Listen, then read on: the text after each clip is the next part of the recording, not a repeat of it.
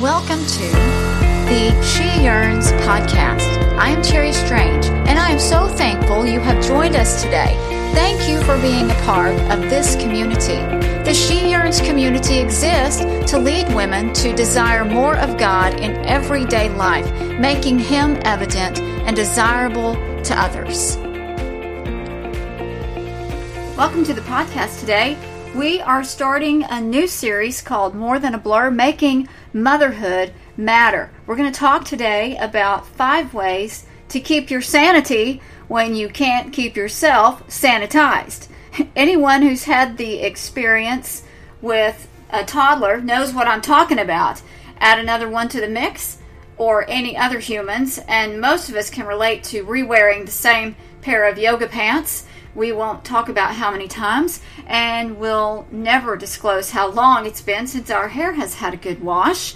There is no time for luxuries like clean hair and regular outfits normal people experience. I'm sorry to say I still struggle with these at times, even with my slightly older bunch. Mom life is a full contact endeavor. Sometimes you cannot keep all the penguins on the iceberg, much less with a clean body and more than a ponytail. Sometimes the whole calling can make a girl sticky, breathless, and dreaming of the return of uninterrupted bubble baths, or at least a nice outfit to wear on occasion. How do we keep our sanity when we literally cannot keep the who knows what that even is off our shirts or pants or out of our hair? Number 1, settle for a clean vessel. Settle for a clean vessel.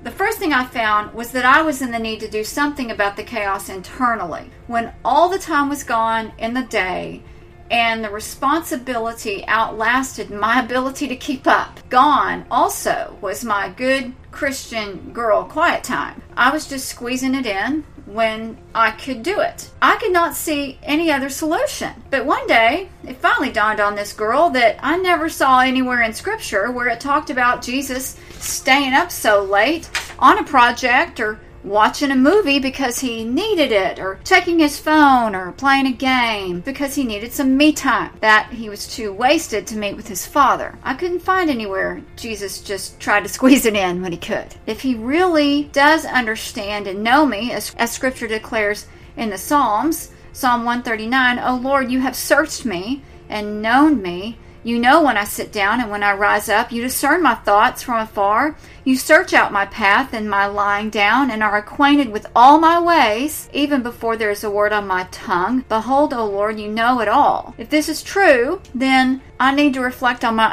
own habits and see if I need to make a change in my own life. What I decided was that there was a lot I could deal with during this season of dirty hair, slobbery gras-doux stuck to my clothes, and endless chores around the house.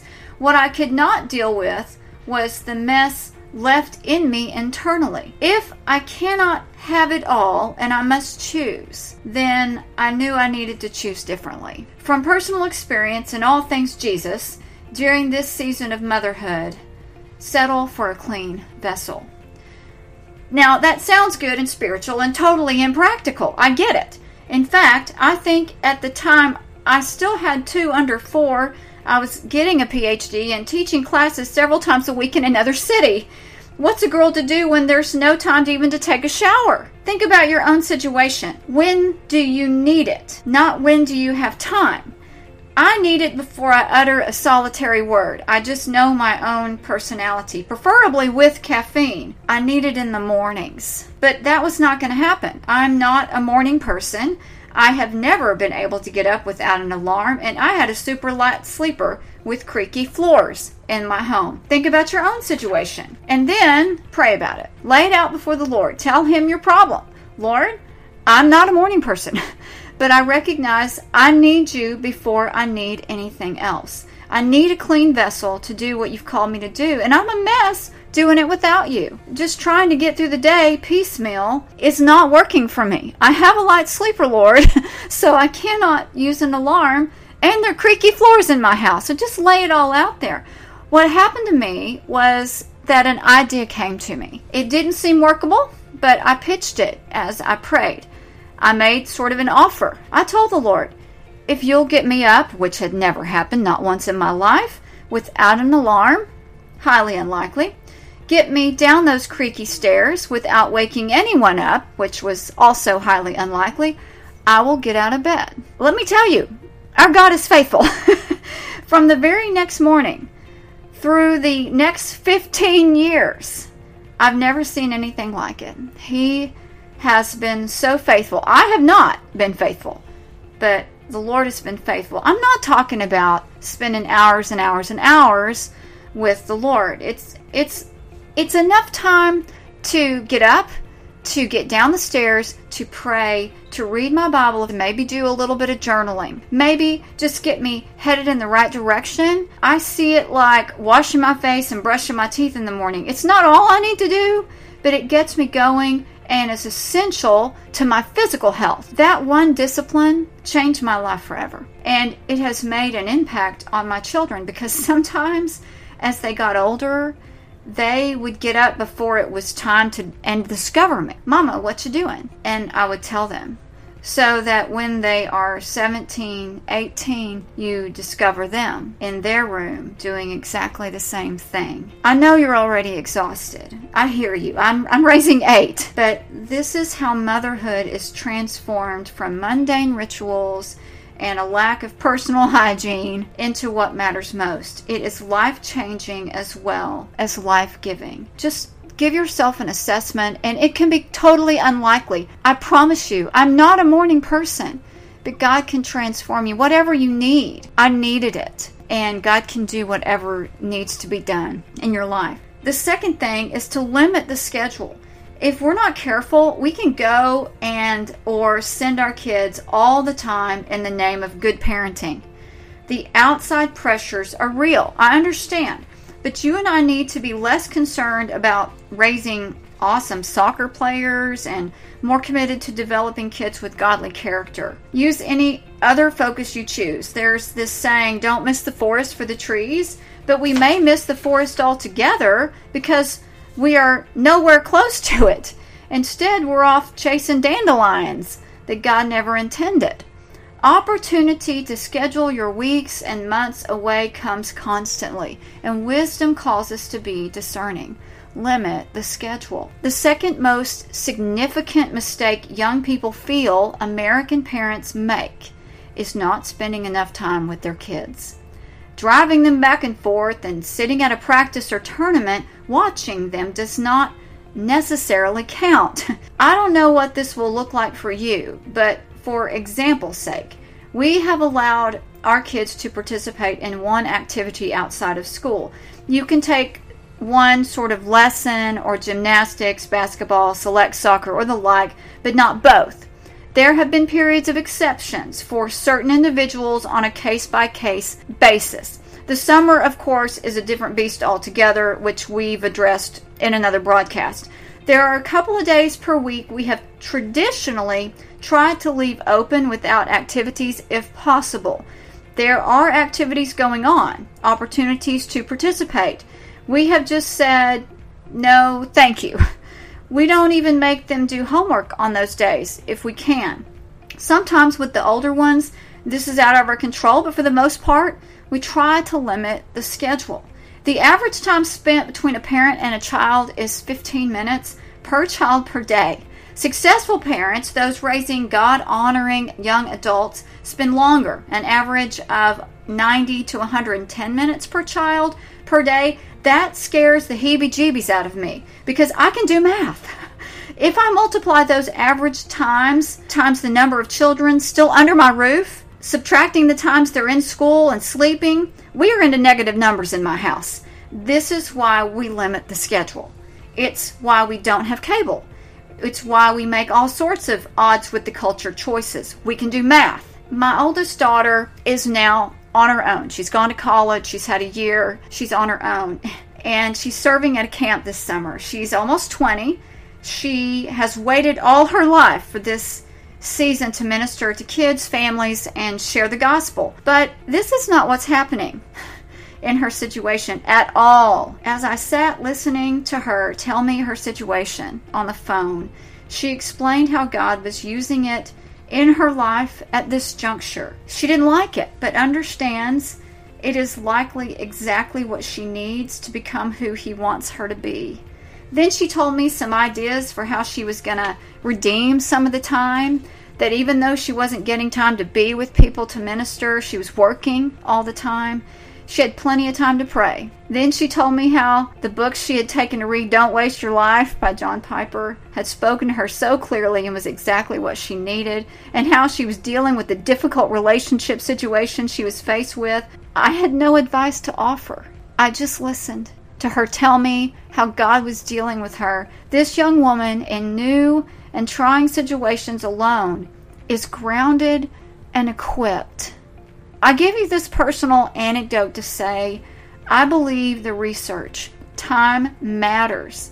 Do whatever you need to do to limit your schedule. Be willing to not be cool. Be willing to put off your own wants and your own desires. The end results, it's worth whatever it costs today. Limit the schedule. The next thing is to organize the chaos. What is it that gets your goat? Is it the mess in the kitchen? Is it mealtime stress? Is it shoes and Legos everywhere? Figure out what you cannot live with the most. Talk to your family about it before you get into conniption mode. Come up with some kind of workable solution.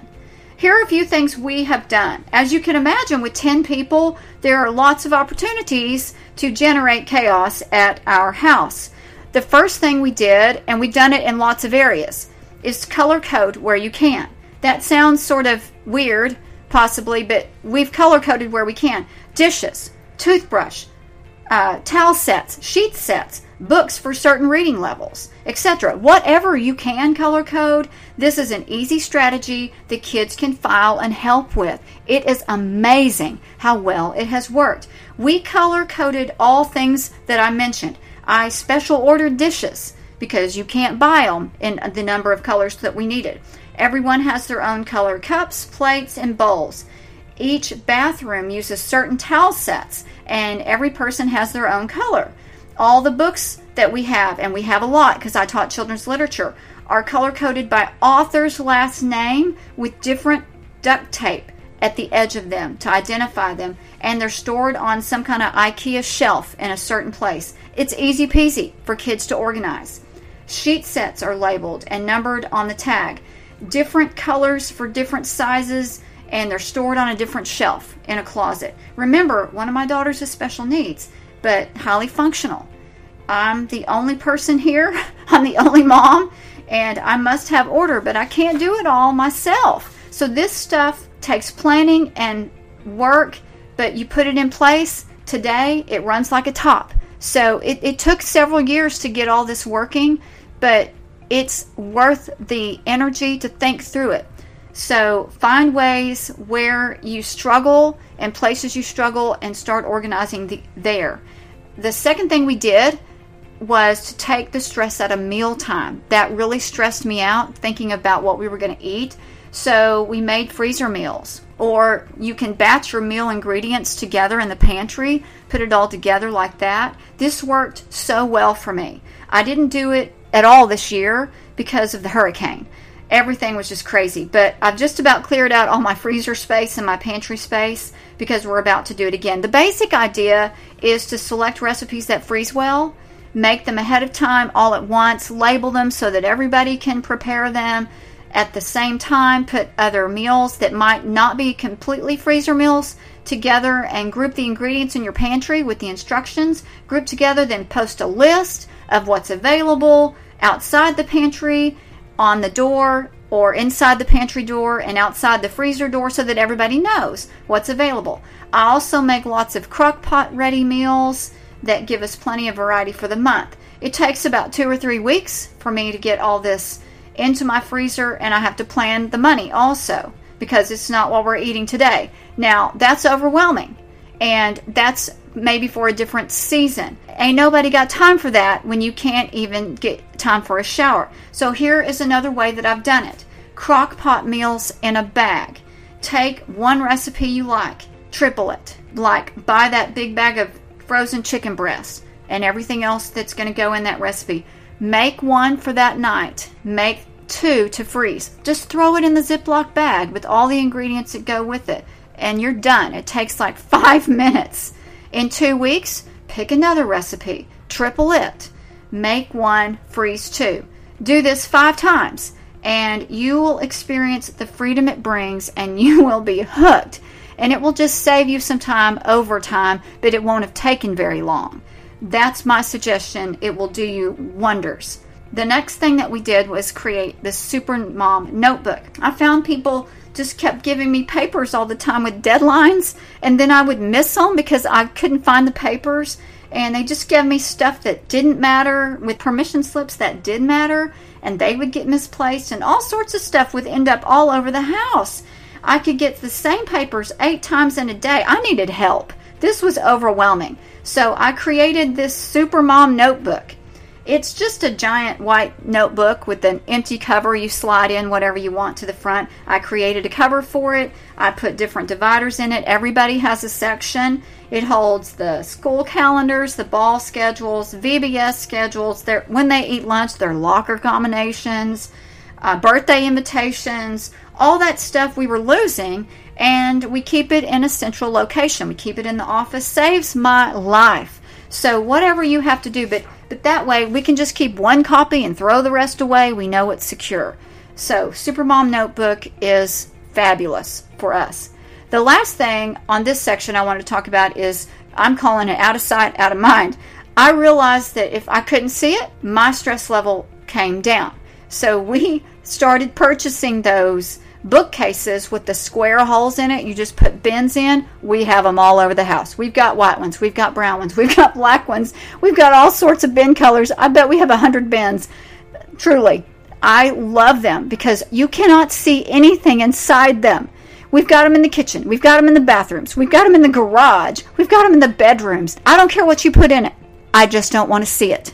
And so it gives us some time to organize when we don't have time to organize on a regular basis, and it allows you to clean up for somebody coming over in 2 seconds flat. I don't care what you put in it as long as it's put away and it's organized. If I can't see it, my stress level comes down. The bins hold all the junk or the clothes or the dishes or the towels or whatever. They're wonderful and they're inexpensive. They're sturdy. They're cheap at IKEA, or you can buy it at Walmart, wherever you want to buy it. That's just one suggestion that we have that's done wonders for us. You can put them anywhere. They fit all over the house. You don't even have to have the container. You just can slide those bins anywhere, out of sight, out of mind.